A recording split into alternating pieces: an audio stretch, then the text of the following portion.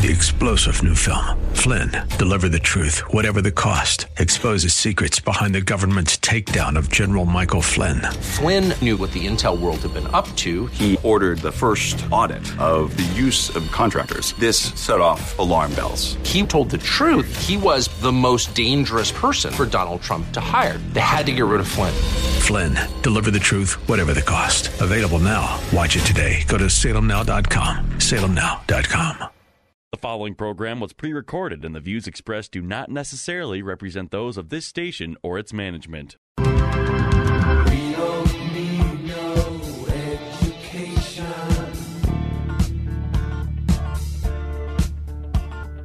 We don't need no thought control. Welcome to Education Nation, where we tackle the biggest issues in American education. School is now in session. Here are your hosts, Headmaster Rebecca Hagstrom and co-host Mark Durkin. Hey, teacher, believe in kids alone. Well, good evening, and thank you for joining us here on Education Nation. I am the headmaster and host, Rebecca Hagstrom, and it's a privilege to join you every Saturday afternoon, or Saturday evening, I should say, on AM 1280 The Patriot. And of course, I am joined in studio once again by the producer of Education Nation and my co-host, Mark Durkin. And another good evening to you, Rebecca. Yes. It's a little warmer outside anyway. A little bit. Not too cold, right? A little bit. Yes, I always look forward to the spring and summer, though. Right, yeah.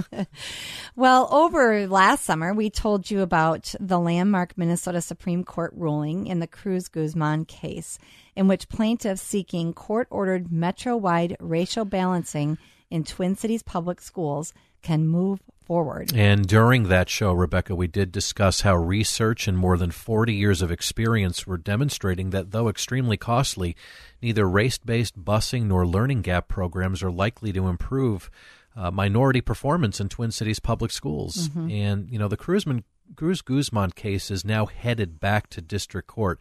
And if the plaintiffs have their way, our guest tonight tells us that they will push for a sweeping plan to sort metro area students, including those in suburban districts and charter schools, on the basis of skin color. Which sounds absolutely crazy, doesn't it? It does. In 21st century. Absolutely. You know, it kind of makes you feel like you're going back in time. Well, I mean, just bringing people together in general, I mean, it can't possibly be the only solution. No way. Well, as we'll hear over the next 25 minutes, the fallout from these cases and subsequent great financial costs, it does end up hurting the people that the plaintiffs intend to help the most. Mm-hmm. Well, joining us by telephone to help bring some clarity to this important racial equity-based issue is Catherine Kirsten.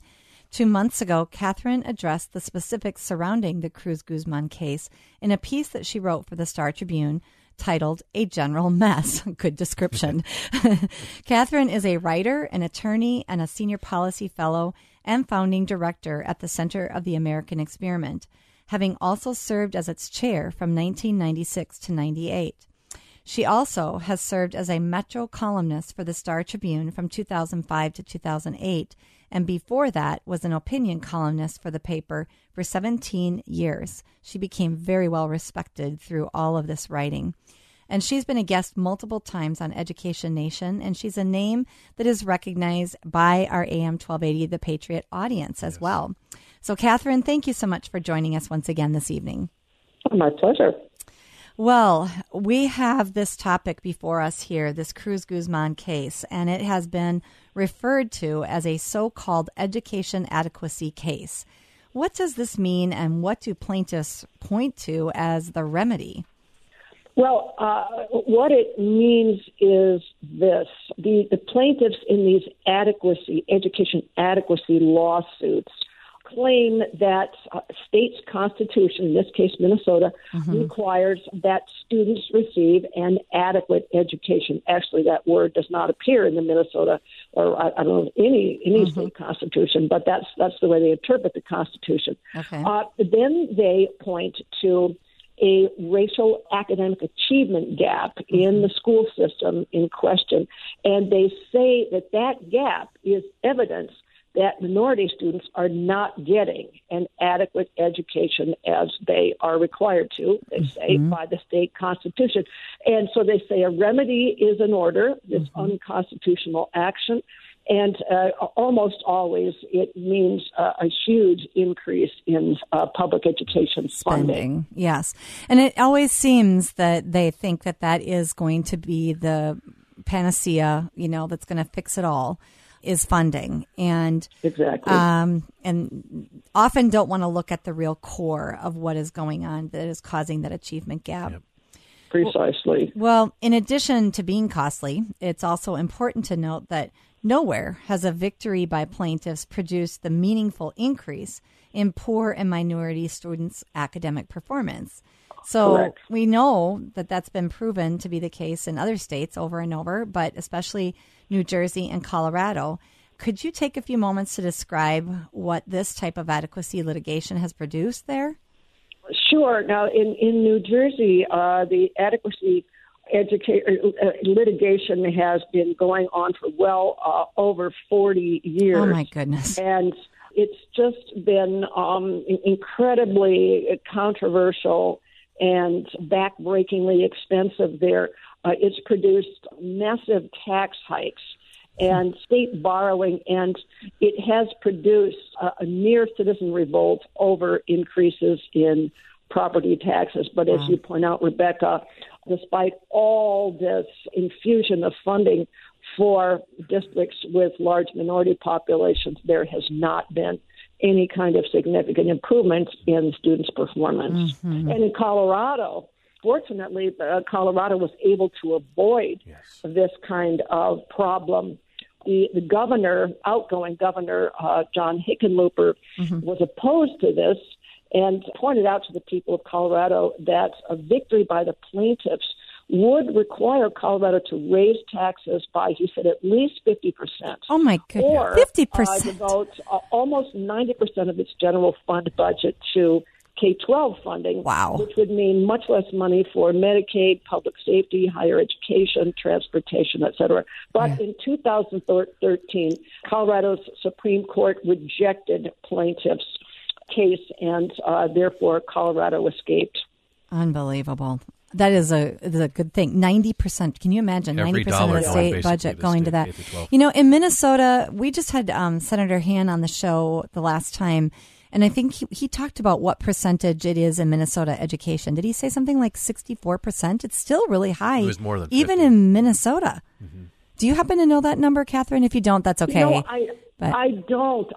It is certainly high, but as we know, so many people always claim that it must be higher, and they fail to look at how kids really learn. Exactly. That it's not a matter of money; it's a matter of what goes on in the classroom. Yes. Oh, yes. You're singing to the choir here, because that is exactly what I try to say over and over. And you just have to wonder how watered down everything will be in the classroom when we talked about all the different social services that were being presented by the incoming administration. Mm-hmm.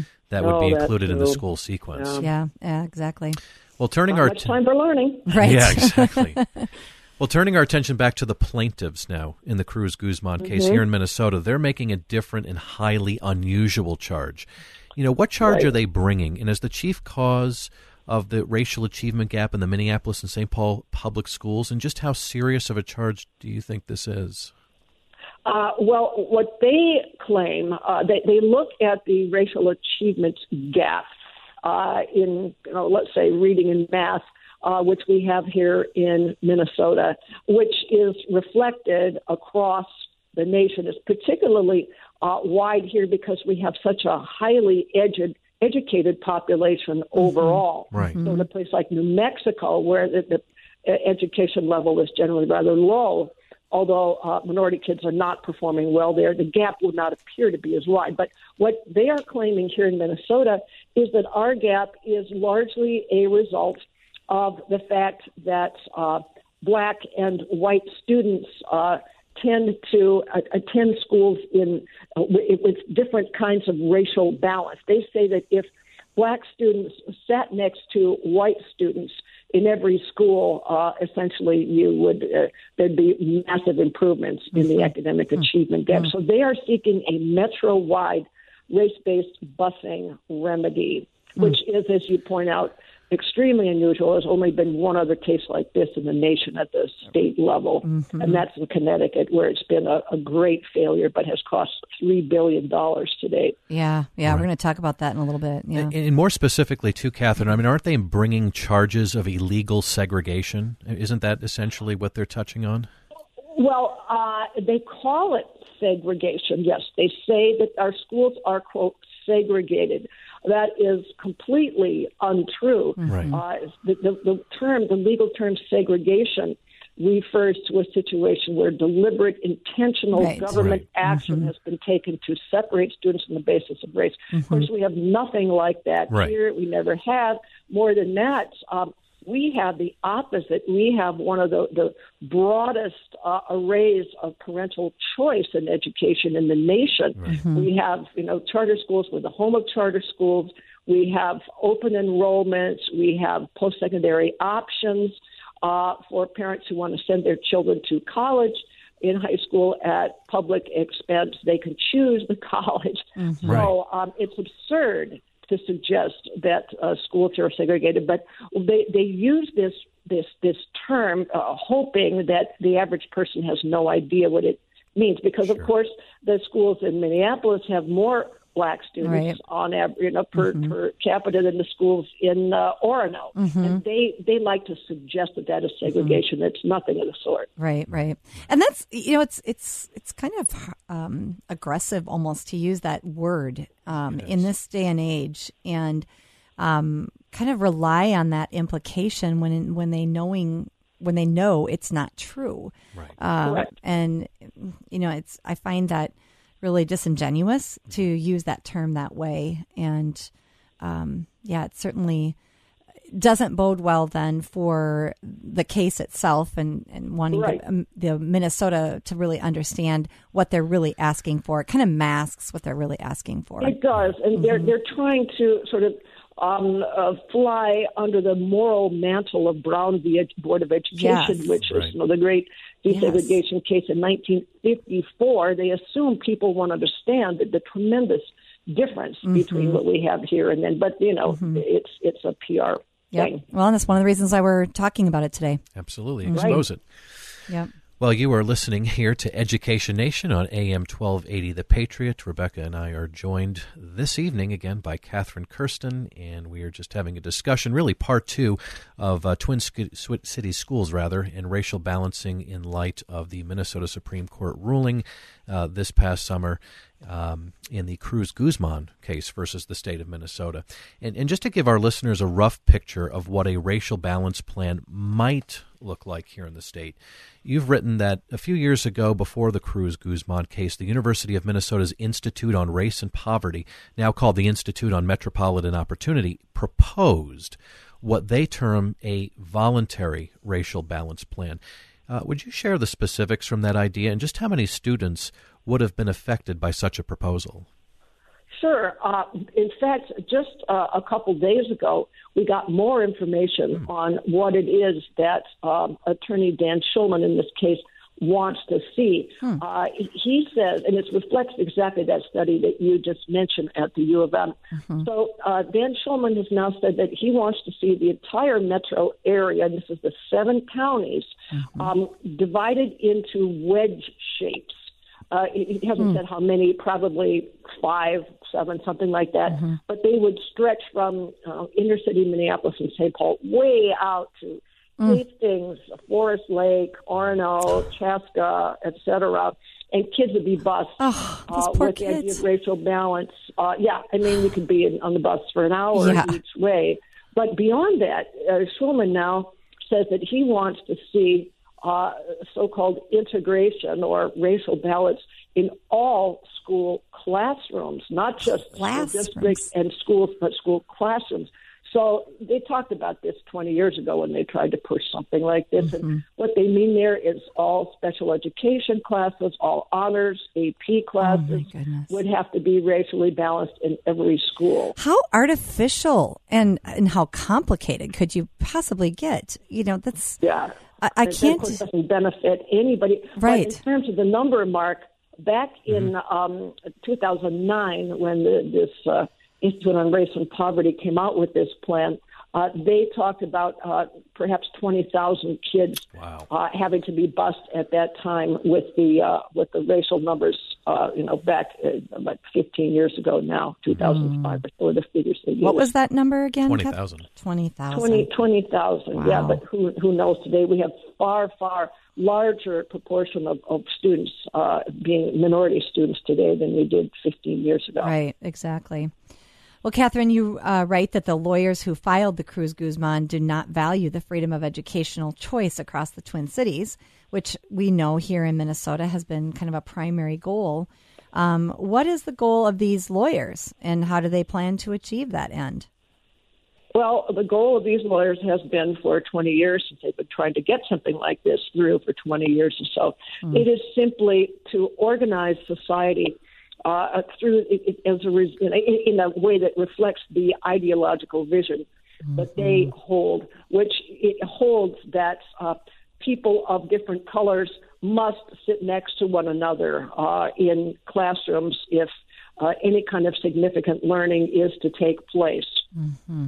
And, the interesting thing is that they have absolutely no research or data to back up their claims, and yet they would spend, hundreds of thousands of dollars, probably millions of dollars, trying to make this happen. Millions of dollars, trying to make this happen. And then not to mention the inconvenience of the busing for these kids. And what really, I think, reveals that they do not have the interests of minority children or any children at heart is that they are particularly targeting as, quote, hyper-segregated charter schools that have been very successful with low-income minority children.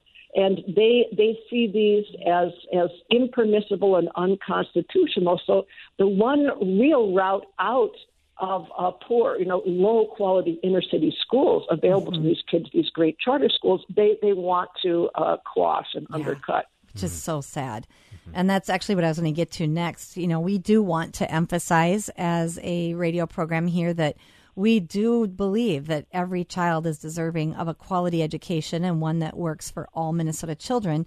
However, it's clear that these racial equity policies, including this racial balancing idea, do not close the achievement gap between white and minority students. So in Minneapolis, there's one school of choice that has a high population of minority students and low-income families, and they're thriving in the classroom. Can you talk a little bit about with our listeners about the success of the K-6 students at Friendship Academy?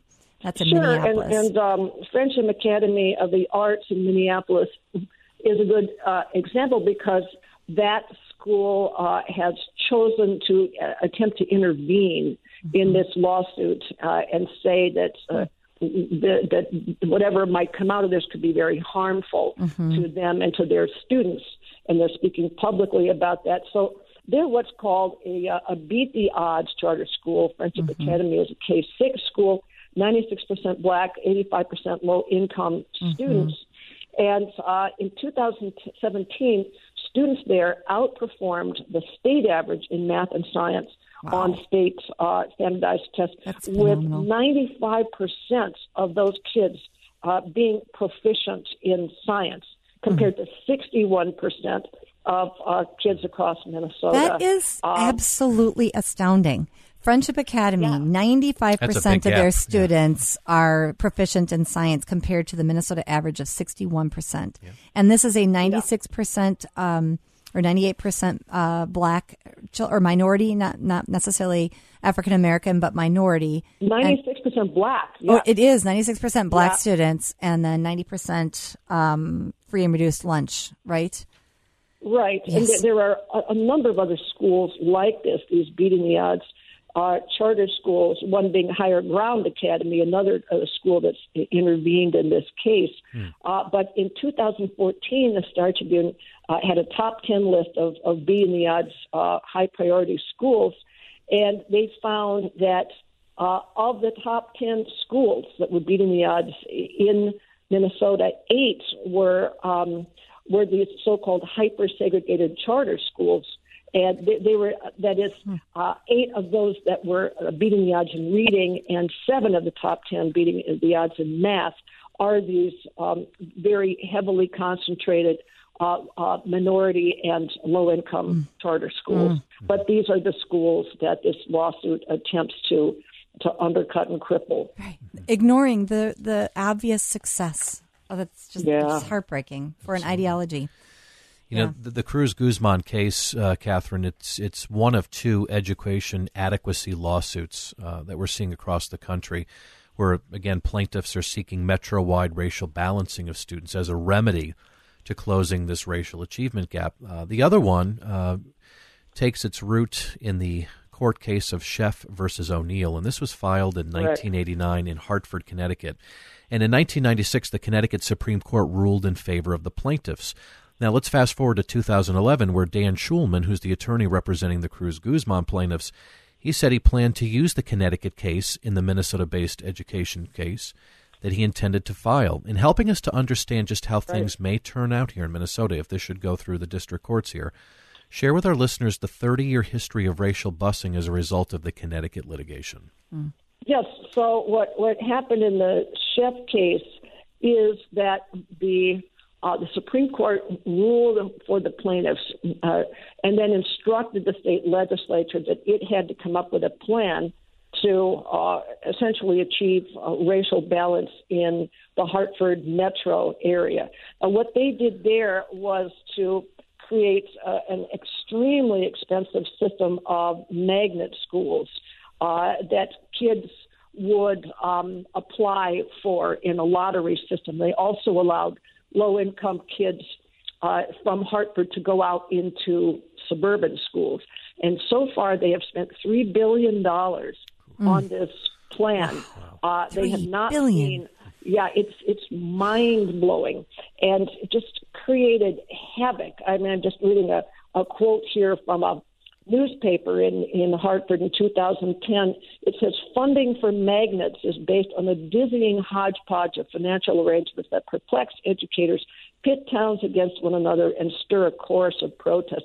And they also do double payment in many cases, so that a city or a district will be compensated for the student who leaves, and then that student expenses are also paid at the magnet school or at the suburban school. So double payment for educating the same child. And that's something Myra Northfield, who has been involved in Cruz Guzman, has advocated in the past in these kinds of plans. You know, one of the things that really stood out to me in an article that you wrote about this a while back here, Catherine, you talked about how in Connecticut, the consequence of these requirements that they have to have 25% white students in their magnet schools. Right. And so what's happening, they have 60%, they're sitting at 60% capacity then. And it says these schools now give preference to white and Asian students while thousands of black and Hispanic students languish on waiting lists. How backwards? Yeah, it's absolutely crazy. So the color requirements of skin color, when it comes to these magnet schools, they won't be funded by the state unless they have 25% or more white students, or white and Asian. They've now added Asian students. But not that many white and Asian students want to attend some of these magnets. So what that means is that, as you say, in some of these expensive magnet schools, 40% of the seats are being held vacant because it's black and Hispanic kids. They're probably closer to their homes. You know, right. Makes sense. Well, so there actually has been now a federal lawsuit filed saying that this is discriminatory under the federal Constitution because kids are being treated differently on the basis of skin color. Right. And that is actual true segregation. You know, that's true discrimination under the federal Constitution. Yes, right. Oh my goodness. Well, Catherine, the Minnesota Supreme Court's vote in favor of this Cruz Guzman, their plaintiffs, has opened the way to Sheff-like remedies here. But you say that Minnesota students would likely sustain even greater harm than the Hartford area, which is hard to imagine. What specifically do you think might be some of the devastating consequences? Well, first of all, we have a system, and in fact, a long legacy of parental choice in education here, which they don't have in Connecticut, and it's that these plaintiffs are targeting. They want to seriously constrain educational choice. They want racial balancing in charter schools. They want serious constraints on open enrollment, and likely PSEO also has, would be a price paid there. But I think in addition, because after this massive expense and all this, the failure to raise minority achievement appreciably in Connecticut, the plaintiffs here are very likely to argue that we need something far more drastic, including mandatory race-based busing, because it hasn't worked in Connecticut despite the expenditure. Very interesting, and that is a really important distinction here, that we do value school choice in Minnesota, or we have historically anyway. And we see the results of that when you look at Friendship Academy. Yeah, and then magnet schools. I guess I don't know 100% the difference between a magnet school and a charter school. Catherine, do you know the difference between those two? Yes, you don't hear much about magnet schools today in Minnesota because they have been so unsuccessful. So magnet schools are schools that are created specifically with the intent to racially balance the classroom. Did not know that. Really? Yep, but the reason you don't is that people don't talk about them anymore. They were a big deal in St. Paul. Yeah. I don't know, over 20 years or so. They were also, several of them were part of the settlements of a suit like this that was brought in that was settled in 2000, where plaintiffs are trying to do exactly what they're doing now. But those schools, which cost a lot and attempted to attract kids from suburban schools and inner city schools and mix them, those schools were all unsuccessful. Interesting. Very expensive. They were unsuccessful in attracting the kids they wanted to. They did not improve minority kids' scores as hoped. So they were dropped largely. But now, we see plaintiffs going back. Likely they will. Yeah. We don't know that, but likely they will. To the same idea. Yeah. The same sad, sorry idea that we know doesn't work. Costing a lot more money. Right.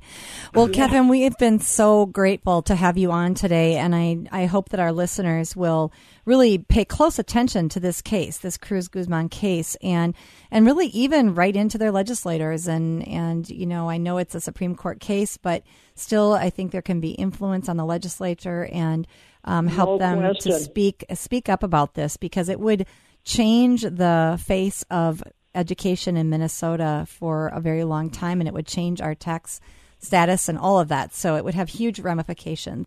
Well, I'd like to thank Catherine Kirsten for joining us on the show this evening. She is always a wealth of knowledge and information on education. And Liberty Classical Academy is actually going to be hosting her in February. And if you'd like more details so that you can join us at that very special event, you can check out our website at libertyclassicalacademy.org. You can also get more details at ednationmn.org, where you can also find our podcasts, and also on iTunes at ednation.org. We're on Facebook, Education Nation Radio, and on Twitter at EdNationMN. So we hope you'll join us again next week. Thank you for listening to Education Nation, AM 1280, The Patriot. 3-star General Michael J. Flynn, head of the Pentagon Intelligence Agency, knew all the government's dirty secrets. He was one of the most respected generals in the military. Flynn knew what the intel world had been up to. He understood its funding. He ordered the first audit of the use of contractors. This set off alarm bells. The explosive new documentary, Flynn, Deliver the Truth, Whatever the Cost, uncovers the facts behind this scandal. Flynn told the truth. He was the most dangerous person for Donald Trump to hire. I find out the worst enemy that I'm going to face in my life is right here in America. They took my assessment and they wanted me to change it. And I was like, I'm not changing it. They had to get rid of Flynn. With in-depth interviews, archival footage, and never-before-seen personal records of the man behind the headlines. I just felt like I was drowning. Flynn, Deliver the Truth, Whatever the Cost. Available now. Watch it today. Go to salemnow.com. salemnow.com.